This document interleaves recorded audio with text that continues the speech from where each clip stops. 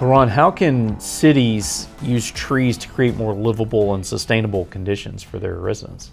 Well, I think trees are an important part of green belts, trails, parks, and things. It's hard to imagine a park without trees, right?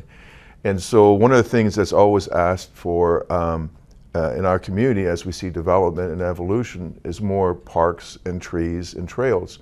And I think it's important that we incorporate that in our evolution.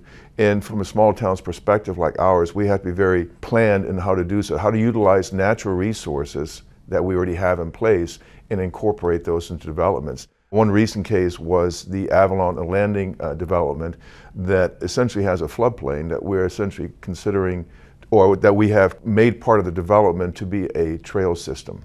So I don't remember exactly the entire length, but it's over a mile long. And using some of the native trees that are already growing there in conjunction with some new trees, which we could plant from a tree reforestation fund, would be a good way to enhance that trail system that everybody can benefit from.